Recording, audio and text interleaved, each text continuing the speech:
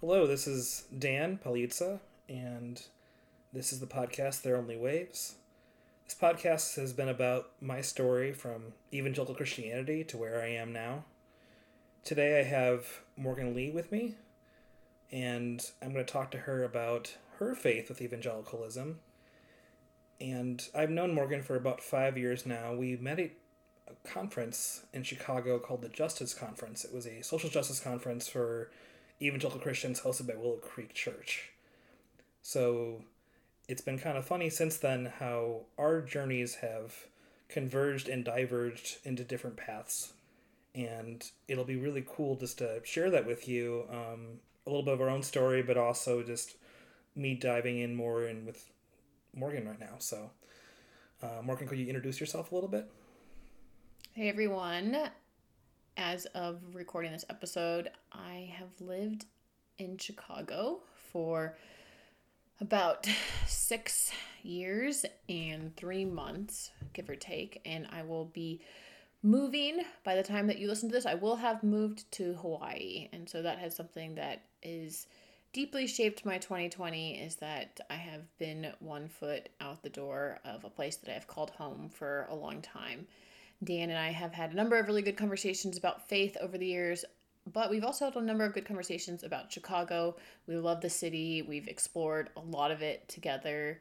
He and I actually just had a really fun adventure where we went to this crazy bookstore in Lincoln Park recently, a really nice grocery store up on Devon Street, and Dan has been a very fun friend to just,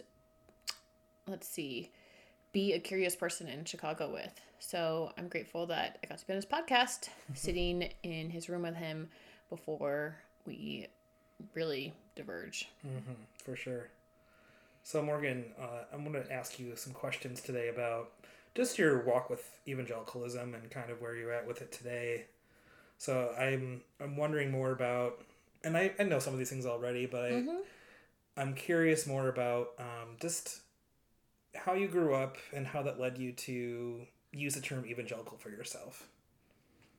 That's a great question. I actually could not tell you the first time I heard the word evangelical. And I would bet that the first time I heard it probably was in relationship to 2 different things. One, there were 2 churches in our area that were evangelical free churches. And I grew up doing this Bible memorization program that is called Awana. People who are in the evangelical world and have been part of it since they were kids are probably relatively familiar with it. It's actually based in Chicagoland here. And the church that we did Awana at when I was very little, like a toddler, was Newark EV Free. So Newark Evangelical Free Church. And then I ended up moving to a church that was kind of denominationally a sibling of it called Fremont Evangelical Free Church, or Fremont EV Free.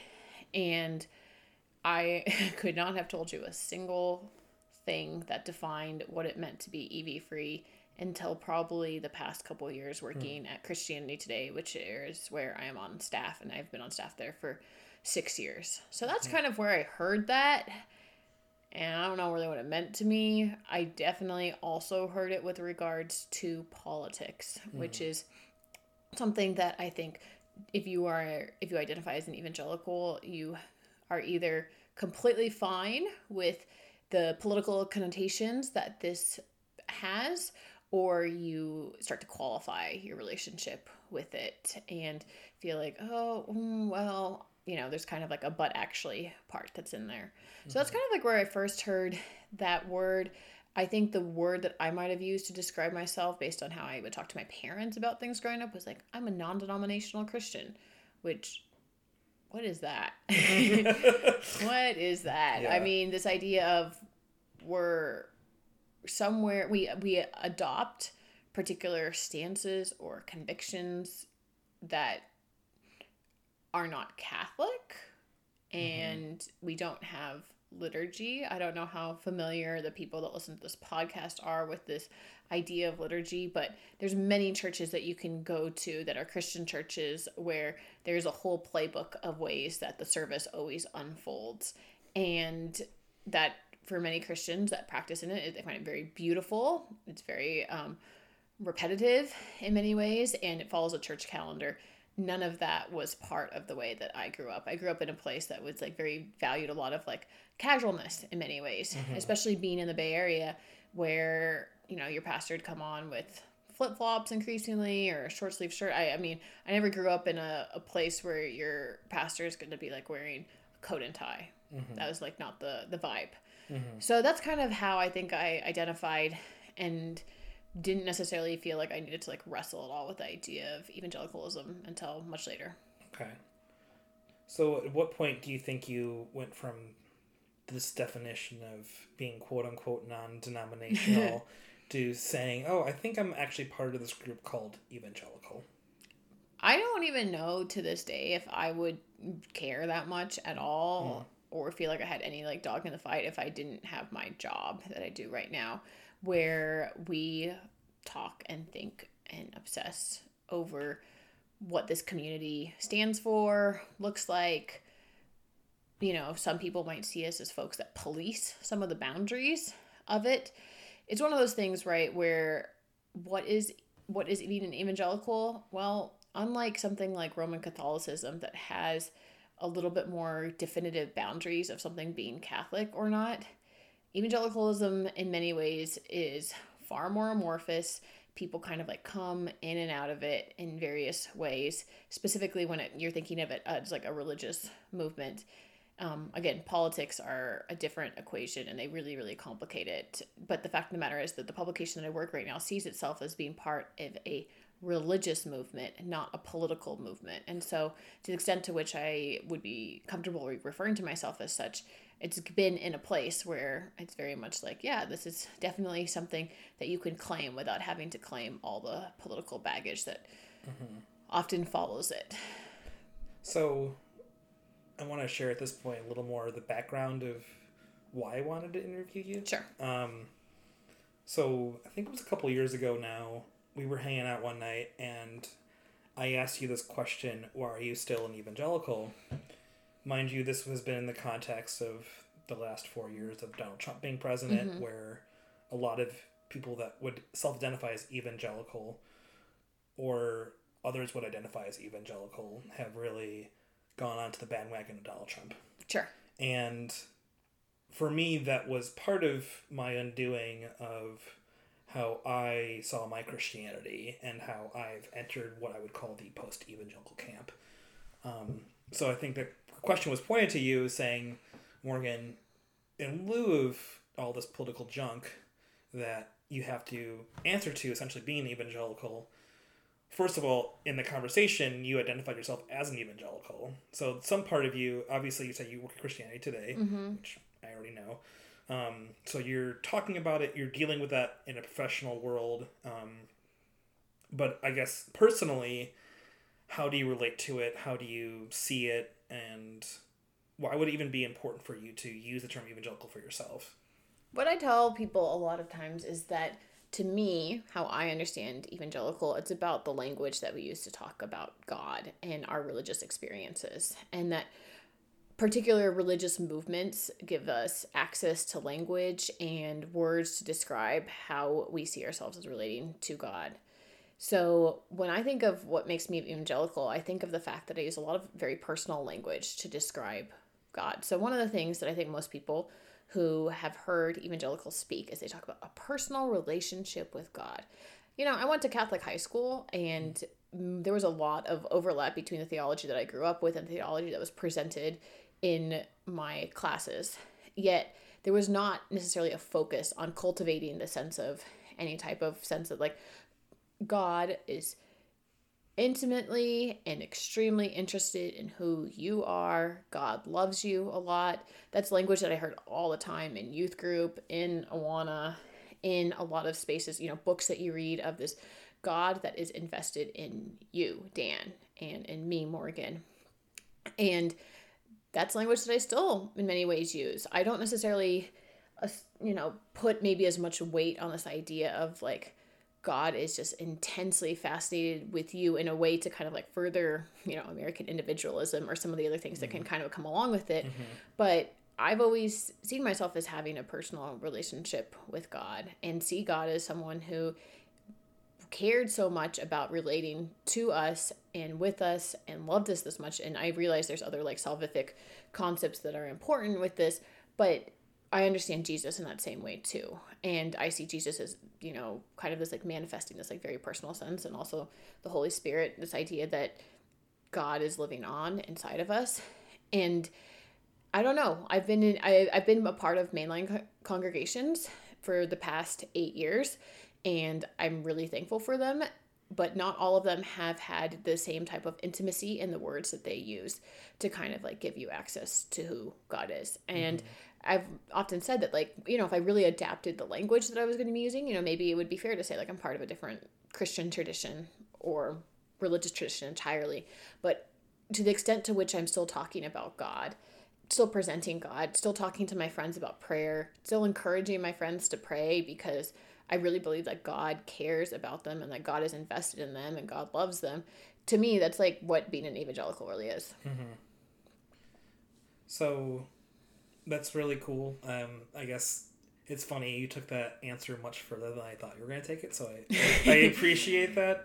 I think the previous time we talked about this, you were maybe speaking in a more general way. One thing that you brought up last time that I appreciated, and I think sort of applies to maybe the political question, and actually the inclusivity question that I wanted to kind of follow up with, was you talked about the disciples of Jesus being very, in terms of just ideology and where they were coming from, very diverse, very different from each other, and how that, in a sense, it's radical, actually.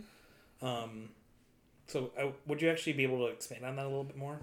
I edited a piece a couple years ago. It was one of my favorite pieces I ever edited. And in it, the author, her name is Judy Wu Dominic, did a really great job of capturing just how ideologically opposed and factitious, for lack of a better word, this group of 12 people that ended up hanging out with Jesus for 3 years really was.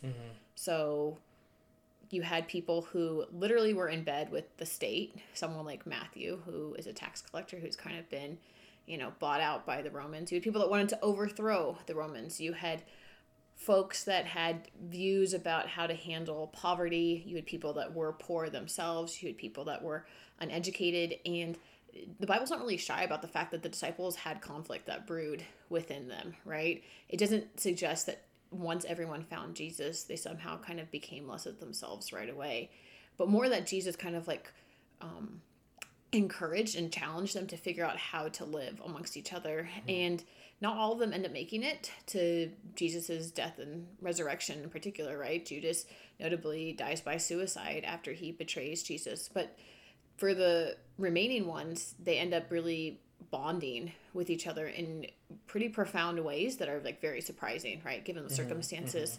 And it's kind of like a plot twist that you see coming.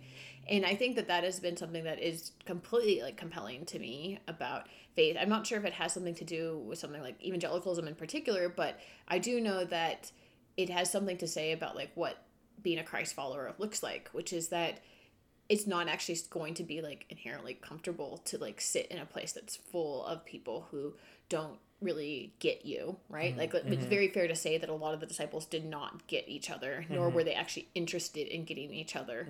They were in fact interested in many times Jesus validating who they were so that they could feel more comfortable in themselves, which is very similar to how we all feel most of the time. We like want God to validate parts of us that we're like, okay, so that way that the other person can conform to how we feel about those things. But the article that when Judy was writing it, I just found it like a really beautiful picture of what Christianity is going to look like. And by beautiful, I mean hard and kind of miserable to put into practice in many ways, but also like a really cool challenge and movement and exist reality that Jesus ended up leading. So I guess I'm wanting to ask you about this because this is my own struggle. How do you sort of take evangelicalism? You've talked about it being personal, talking about God loving you as an individual without emphasizing individualism. But you're also talking about something more broad, maybe that can be within evangelicalism, but more just as a Christ follower in general, of taking these really different people and putting them together to follow Jesus and to bond, and to, as I've talked about it or understood it in the past, spreading the gospel. So I guess taking kind of all that in mind, how does that, as an evangelical, blend or make sense with maybe politics? It's an evangelicalism that seem to, I don't know, suggest hate of certain groups of people or things that didn't really mesh well with me and really turned me off from a lot of Christianity, if not most of Christianity. How do you reconcile that with yourself? Well, I think this question is probably worth some follow-up questions For to sure. it. Yeah. Because I'm not going to get to everything that you're component. So Of one course. thing is that I work for a publication that really emphasizes charitableness and beauty and good writing, precision of language, carefulness in how we broach challenging subjects. And that's a lot easier of a place for someone like me to work at than at a place that comes out guns blazing all the time. It's not like I never feel angry about particular subjects, right? But I think that there's only so much you can kind of sustain with that type of thing. And it definitely, when there are conclusions that we publish that I don't necessarily agree with, I don't feel worked up in the same way. In general, though, we're trying to lead not only through the conclusions that we arrive at, right, but also at the way that we're hoping to model people thinking and engaging in the world. And I would say that in general, I don't think American evangelicals have a strong reputation when it comes to the posture with which they engage people who do not agree with them. So I'm not necessarily working at a place that promotes a version of this movement that would feel very at odds with who I am as a person, or that would really kind of corrode and make me really cynical about all of that.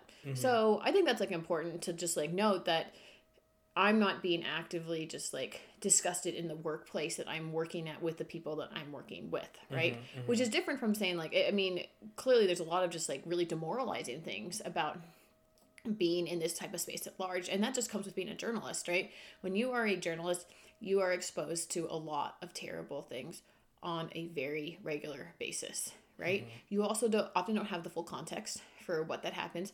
And you have this kind of endless amounts of information that it's your job to kind of figure out, especially at CT, we really want to contextualize information, which is also a really helpful thing too, because it also helps contextualize it for me as a journalist, right? But a lot of times it's just there can be an onslaught of just terrible stories. I mean, I can name to you 6 or 7 high-profile Christian leaders who had serious sex scandals that happened this year. And some of them, it might feel oh, it's Jerry Falwell Jr. at Liberty, huge trumper, right?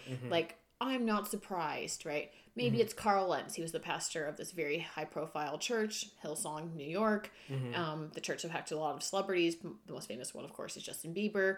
Wow, I'm shocked that this guy that is very into himself and his fashion, I can't believe that, he had a sex scandal.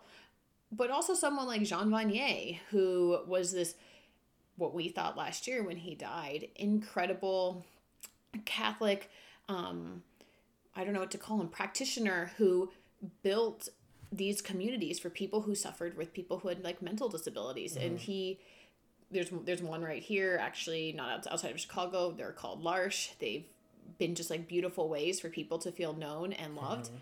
And 1 year after his death, we learned that he essentially was just mistreating and sexually mistreating young women under the guise of spirituality, right? I mean, that's a lot of stuff to deal with.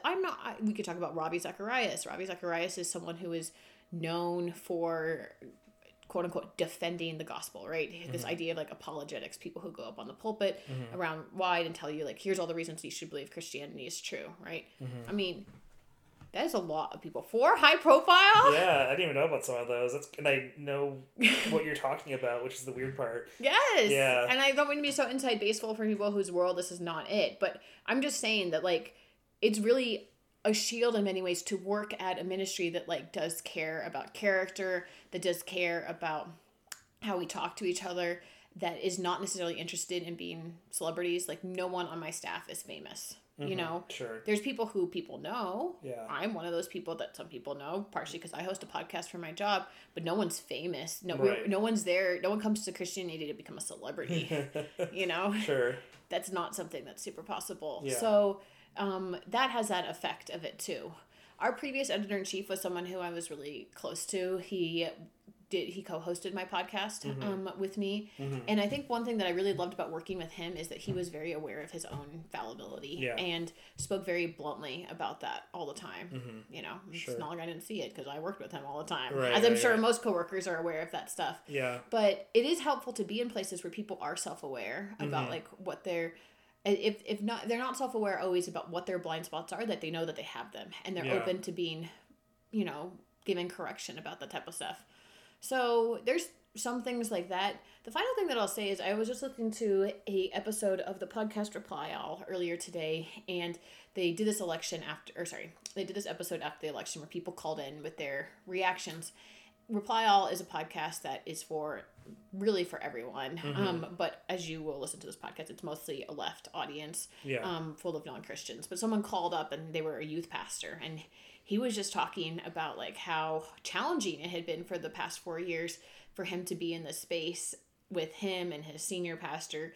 You know, the senior pastors apparently preached this gospel about like how we need to not share fake news. We need to share the good news. Yeah. And had gotten pushback for that. Had gotten pushback for basically calling Trump out on putting children in cages at the border. You know, people had pushed back. And at the end, the Reply All guests were like, do you ever think of like going to a different church, you know, like where you're not fighting with people? Yeah. And the youth pastor was like, no, like I want to like help these people. Like I want to be able to influence them and change their mind and not just do that. But like, I do believe that they really care about God. They love Jesus. And I just want to help people love Jesus like the correct way, essentially. And I do think that, you know, there's times where I can feel like exasperated by stuff, but at the same time, there is a sense of which I like do feel passionately about creating resources and ways to encourage people who are trying to think about their faith in really intentional ways. Yeah. That was a really long answer. It was a long answer. You did cover a lot of what I asked you, so I appreciate that.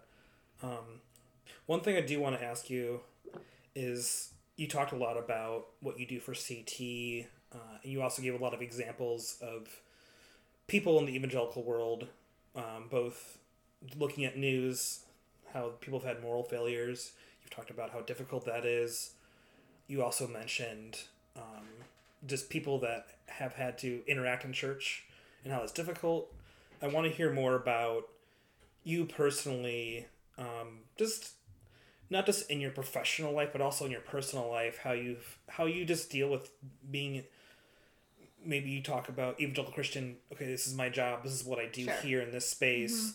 But in your day-to-day life, how do you feel like this faith, maybe you aren't always thinking personally, I'm an evangelical, but if you had an outsider look at you, he'd be like, oh, you talk about Jesus a certain way, you talk about God a certain way, we would call this evangelical. So I'm curious to hear just more about maybe just your kind of your personal journey, even kind of in like recent times, or kind of what that looks like for you in your own practice. So up until this year, I attended 2 churches in Chicago the entire time that almost the entire time that I was here. And the churches were very different and very similar in some fascinating ways. So the first church that I started going to, I attended maybe the first or second Sunday that I was in Chicago. It's called Root and Branch. And Root and Branch is a very progressive church that has just taken a very novel approach in many ways to how it convenes and meets with people.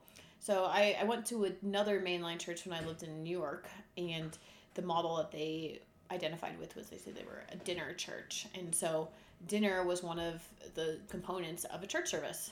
So it was not the part that happened after. It was literally a part of the service. And I love that congregation for a lot of reasons, not the least of which it was just awesome to eat a meal with other people and to get to know them in that context. And I could go on and on about what I loved about St. Lydia's. But when I went to Chicago, I said, do you guys know anything that's like similar in Chicago? And so that's how I ended up going to Root and Branch right away. Root and Branch has always made it clear that it tries to be very open for everyone. I've definitely been, probably the most theologically conservative person there most of the time that I've been there, even if I may share some of the more like progressive political views that most of the church is really animated around. But what I've always loved about it, what I've like felt it's like at its best, is it's people who, may have come out of the evangelical space, may have come out of the mainline space, may just kind of be in the spiritually curious space, and we use Christianity to have good conversations and so forth. And there's not necessarily the same sense of there being a right answer. I would say that may change when we're talking about politics, because, almost every space is going to have something that, like, there is a right answer, and you need to, like, know what you're talking about in. So politics, yes, but when we're talking about more, like, philosophy, religion, some of that stuff, the church was always the type of church where someone could be like, well, I don't know, I like never read this part of the Bible, or I don't even read the Bible, or there were notably multiple people who came to church who were just like, I don't believe in God. And of course, at any church, there are people who don't believe in God, right? But it has always, one of my favorite things about Root and Branch is that you can just say, like, I don't believe in God. And it's not a thing that you then feel like I need to step back, or there's something that I like need to like solve right away. There's something to be said for the fact that you are part of this church congregation, you are participating in it, right? And that is almost like the tension that you're holding with the fact that you may not believe in God. So yeah, Root and Branch has been extremely formative. I have only attended there twice a month, almost the entire time that I've been there, because I actually went to another church on Sunday morning. That church was called Legacy Christian Fellowship. It was I don't know what to say, a house church that actually started probably about 10 years before I got there, and then became part of a larger network of house churches. And so Root and Branch, in many ways, was full of white, super educated progressives. Legacy was, especially when I got there, was much more diverse. I live in a neighborhood called East Garfield Park. It's on the west side of Chicago, which is a pretty economically disinvested in part of the city. And my house church, the reason why I ended up showing up there when I heard about it is because I realized when I looked at their East Garfield Park location, it was a solid 3-minute walk from my house. And was full of people, especially at the time, who had chosen intentionally to live in East Garfield Park or had grown up in the neighborhood and were still a part of attending church there. And true to what its name suggests, we met in someone's living room and sat on the couch and folding chairs, and sometimes just our worship component was singing songs off of YouTube. I am not kidding. And towards the end of it, the church, we did a lot of meals and ate meals together and so forth. I used to like joke with people because church either alternated from the 3-minute walking away location or literally across the street, aka I can like see the house from my living room. And I would be like, I would try to be late to church, but it wouldn't be possible. Yeah. Which was really true, because church would start when people arrived. Yeah. As opposed to like as like starting date. And I freaking love Legacy. My house church, the house church model is challenging. In both of these models, so Root and Branch, 40, 50 people, maybe at its max. It's not ever really scaled in the same way that when you look at like evangelical church planting metrics, it has not hit a single one of those like metrics of how fast the church has to grow and how many that they need. Legacy was not interested in that same way. In fact, when some of their sites got too big, they ended up splitting so that they could kind of keep that size small. And Legacy was far more theologically conservative. It was Reformed. I don't necessarily identify as Reformed, but still a really wonderful place. I would say one thing that was really important that those two congregations had in common that has been a major blind spot for evangelicals was that they've both had a very strong commitment to racial justice. Now, it is manifested very different ways. Again, Root and Branch, very white church. The pastor at that church is Korean American, but there are very few non-white people who go to that, which is not very true for Legacy, which was much more diverse. But that was always a space where I did not have to argue or feel uncomfortable in the same way. I'm not saying that Legacy by having people of color attend there somehow like didn't have blind spots that manifested, because that's like dumb to think that that wouldn't have happened. But it did mean that some of the exhausting things that just other people have had to struggle with, you know, to get Christians to care about this particular issue was not something that I was having to face when I went to church, right? Sure. That would have felt like very challenging for me to like feel like that would be something that I would have to fight to get people to care about. Sure. But is, you know, something that has led to a lot of fatigue for a lot of Christians, or, you know, for a lot of Christians of color, to feel like I constantly have to make the case for things. And to be honest, as much as I was telling you about, you know, the ways that I've appreciated CT, you know, this has been a blind spot for CT for sure. And an area which they have been slower about doing things to address it, specifically with regards to staffing and hiring and so forth. But yeah, these two churches, because of the fact that they were very non-traditional in many ways, but both ways that people were very much a part of their community, really, there was a lot of, what is the best way to say this, vibrant community life.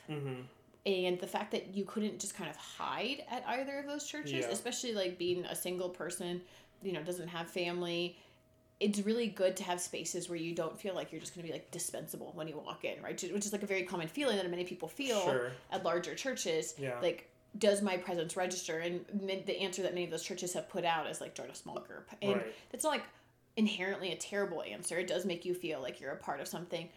But I would say that for me, to have a congregation where that was actually felt was even more powerful. For sure. Thank you for answering that question. I know that for me, I could keep talking to you about this stuff. Sure. I do want to keep this at a certain length, though. I guess I will ask you, are there any final words that you want to share just about this topic? Because for me, I know that you're actually, I want to say you're my first evangelical guest I've had on the show. Sure. Which is kind of fun in a way, because a lot of the things that you're bringing up, I know about, I've thought about. Yeah.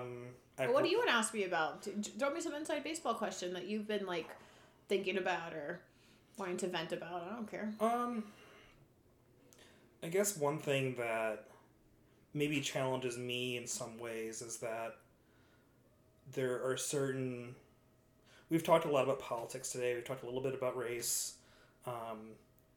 I think one thing that really challenges me about evangelical Christianity, I would say Christianity maybe as a whole, but particularly evangelicalism, is just a sense that there's a lot of cookie cutter answers often. Like, there's a lot of like X plus Y equals Z. Like, there's a straightforward answer. There's a straightforward sense of this must be the case no matter what, because if this thing isn't true, none of this is true. And often it comes down to moral issues and questions. And I think you brought up a good example of a lot of Christian leaders having moral failures, talked about particularly in the areas of sexuality. And I'm just curious, when you think about just integrity, and integrity not just in the sense of like, me as a leader in church, I need to have certain boxes checked to be here, but also just integrity in thought. Maybe not just saying, okay, I'm going to give some leeway here, but in this area, I'm just going to be like, screw it. Like, you just stop caring. So, like, in church, I'll give an example. Like, if you're a leader in church, your sexuality stuff must be on point. If it's not, you're gone. But if you're prideful, it doesn't matter at all. You can be as prideful as you want. It's a sin in the Bible, but it doesn't... But that's easily forgivable, or often just not even seen. So I guess, I know you're not a church leader per se, but I guess my question to you is, how do you deal with just some of the disparities that exist in terms of church structure, but also just like in your own personal life? Do you feel like there are certain times where, and we don't have to go into certain things, but like just where you feel like, okay, in this area I need to be on point, but in this other area it's okay if I'm wishy-washy? Like, how do you feel, I guess, as a person, how do you kind of come to peace with that? Yeah, I mean, I think as far as moral failures with leadership, I have honestly just been very privileged in some ways. I mean, the folks that we mentioned just now, it's demoralizing in the sense of, I know who they are. in the case of Jean Vanier, did a really nice podcast about him last year and said a lot of great things about him. You know, but I never went to L'Arche, for instance, or participate in his community. Ravi Zacharias, there's a lot of like Ravi Zacharias stands out there. People who think that, or people who feel like Ravi is the reason that I'm a Christian, you know? Yeah, I mean, frankly, those types of things would be very hard for me. I know a number of people who've gone to different churches in Chicago who have felt let down by leaders, betrayed by them, you know, all the types of ways that you just feel cynical about people. And I think I've been very protected in many ways, that a lot of the failures that I've had to process have been from outside my most intimate church communities. One of the things that happened with regards to Legacy closing was that the church model, as I mentioned, it was a house church model, and they used this form of bivocational leadership, which bivocational is a nice word. It's like, oh, I'm doing a job and I'm also pastoring, and it's very typical for how a lot of people lead and pastor. And it is hard. It's very hard. It often means that the person that's doing church ministry is not getting paid. They could be, but in our case, they were not getting paid. Yeah. And we essentially, the head of the house church network who was leading it really abruptly resigned last year, and he was the person that was shouldering the bulk of the network staying afloat. And when he resigned without warning, without warning, it set the chain of events that kind of led to other folks realizing like they could not carry it. And our church, from a community health standpoint, was doing really well. Everyone really loved each other. Everyone loved being a part of the church. But they couldn't figure out what the model of doing leadership was going to be that was going to look different from the one that had gotten them into that situation in the first place. And they actually linked this idea of almost like spiritual burnout with moral failure, which I thought was like a really interesting point to bring up. This idea that like, if we're just running on fumes leading you, like, how do you know that we're not going to screw up? You know, like this is exactly where sin starts to like show up. Now, I think that sin can show up when people are also just, you know, in more emotionally healthy places too. But I thought that was like a very astute and humble thing to just like acknowledge, you know, and to not just think, oh, our church is so important and so special that we just like need to continue existing. You know, we all love each other. This is all good, even if it's on the backs of other people. Yeah. I mean, I don't know. I freaking miss Legacy. Like this, it was one of those things where like all the people that were in the room are like never going to be all in the same room again. Like the people that it pulls together is so like unique and different and unconventional in the way that they all have trust in this model. Like, we're not going to come back. And I don't know if, you know, if I'd been in leadership, if I would have been like chosen or brave enough to like disband it, you know, and to basically say like, no, like God is still at work in the world. There's other churches that are going to be great for you to go to and so forth. Because I'm sad. Like, I miss that the church community a lot. It like really encouraged me about so many different things that are out there. But I really did appreciate this, like the sense that the top leaders had that like, we cannot be exploiting ourselves because you love this church, you know, eventually something's going to topple, right? Yeah, so for sure. When you're talking about integrity, I do feel like that the decision had a lot of integrity that was made. Yeah. Even though I kind of am upset that it was ultimately the conclusion. Yeah, for sure. That's a cool, I mean, I've attended that church a few times myself with you, and I know we've talked about kind of how that church ended, and I as you started explaining the example, I'm like, oh, I know where you're going with this. But I do appreciate, I guess, your feedback about that.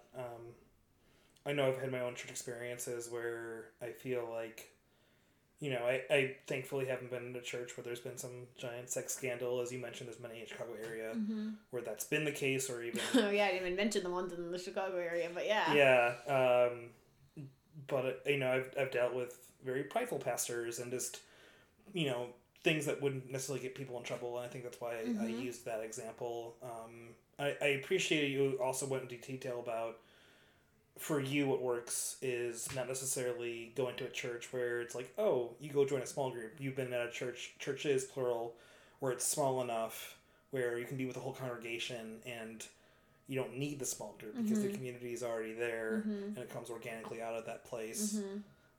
Which is something that's really special. I mean, as I mentioned at the top of the show, moving and so forth, I have questions about what type of church communities are going to be up and running, especially during COVID when I moved to Honolulu. And yeah, I really questioned my own ability to go to a church that feels very traditional in structure. You know, traditional in theology, I kind of expect, and I don't necessarily think that that is something that I don't feel a pressure to go to a church that somehow implies that I like agree with everything that's happening from a theological standpoint. That doesn't like, I don't mind a bit of dissonance there. Yeah. But as far as like the actual kind of like performance of the church, you know, like I can get so critical very easily about the songs we're singing, the songs we're not singing, an over focus on a particular aesthetic. And ultimately, like, I just don't want to get lost there. And I don't want the answer to get lost being like, you have to be involved in 17 different programs to not get lost. Yeah. You know? I'm going to ask you one last question. Yeah, and sure. then I want to wrap up. Why is church important to you?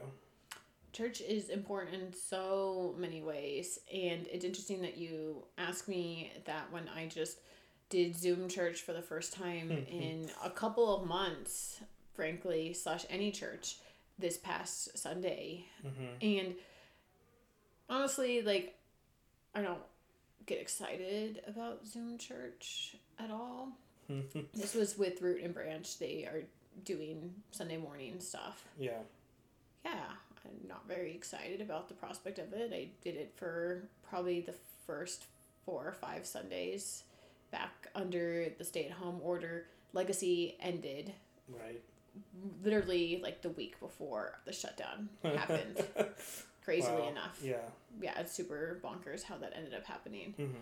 But Root and Branch has kind of continued on in various iterations and so forth. And during the summer, they had small in-person meetings at the park, and I went to those ultimately those kind of like felt more like small groups than they did like a church production. Whereas like this Zoom stuff had music and communion and the things that make you feel like you're at church. And yeah, it felt way more like something that I needed than I like thought I was going to feel that way. Again, given that it's on Zoom and given that it can be a really poor sport when it comes to doing stuff that's on Zoom. Sure. I think church is really important because I don't think that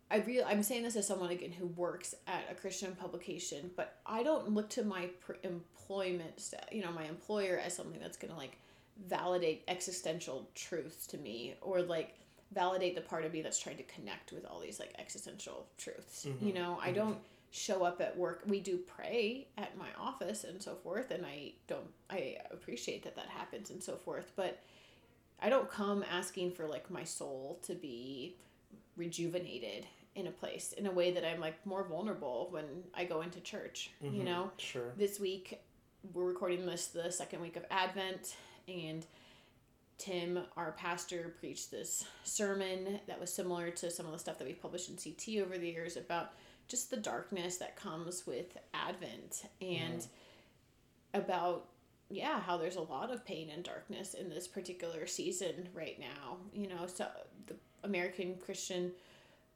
Christmas idea often is one, right, that we're not necessarily preaching like a leaning into kind of like the death of the season, the despair of the season, right? It's all wrapped up under like Christmas season, which is something that I love. I love going outside and seeing lights and seeing Christmas trees and so forth. At the same time, I think that like it felt really important to like have these things that are happening in the world be talked about at a much deeper level than just kind of like the death toll for COVID that's happening right now, you know, or reading a newspaper report. Like at the end of the day, I don't need to read more news. And I think what it maybe exposed to me in a weird way was like, about how some of these things that are like the realities that were getting talked about were like very incomplete realities in the way I was absorbing them, because I was absorbing them as kind of just like facts about how this world, and what I think was so important about coming to church was that I was being able to see all these like traumas and scars of this year, but through a much more bigger context, through the context of God, right? Through the context of truth, through the context of things that are not as temporal, right? since news is like very temporal. It Sure. feels that way a lot of times. So I always think that that is one of the biggest things about it, is that we can be in so many parts of our lives that everything feels like all the stakes that are there are very ones that are just like tied to the lives that we live, to the earth that we're on. And church at its best, right, is a reminder that like there's like so much more, right? For sure. And not in this like preachy, there's like so much more. It's almost just like through the practice of being at church, you are living that out. Like, I do not believe that everything that exists in the world is just what I'm reading in the newspaper, what I'm seeing in my everyday day life. I believe that I am part of something much bigger, right? Yeah. And that is a huge reason why I love being a Christian, right? It's because and going back to the whole like personal relationship stuff, like it's that I think Evangelicalism at Best has this like amazing juxtaposition, right, of like the grandeur of the stakes of the universe and also the very like personal way that you fit in to those things. And I think church can really hit those two at the same time. For sure. It's funny how you ended on a note, and I could say the last 2 minutes I actually can agree with you about Yeah? those things I actually value still. Say more. Just the idea of God personally being able to relate to you.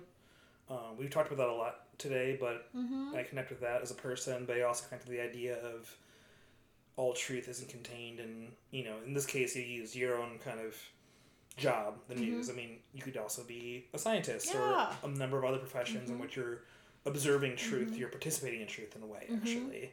But you're saying, here's this other aspect that is spiritual, that is higher, like a higher ground almost, you could say, that I'm connecting with.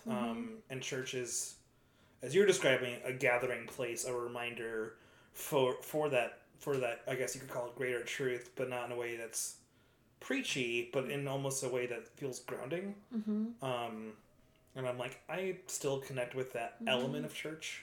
That's something that's I can personalize in my own life, and part of the reason I enjoy doing this podcast is giving space to other people, but also feeling like I have a space for myself in this little corner of the universe. So, yeah, I really appreciate that and appreciate you sharing that. And that's the note I want to end on today. Thanks for being a great listener.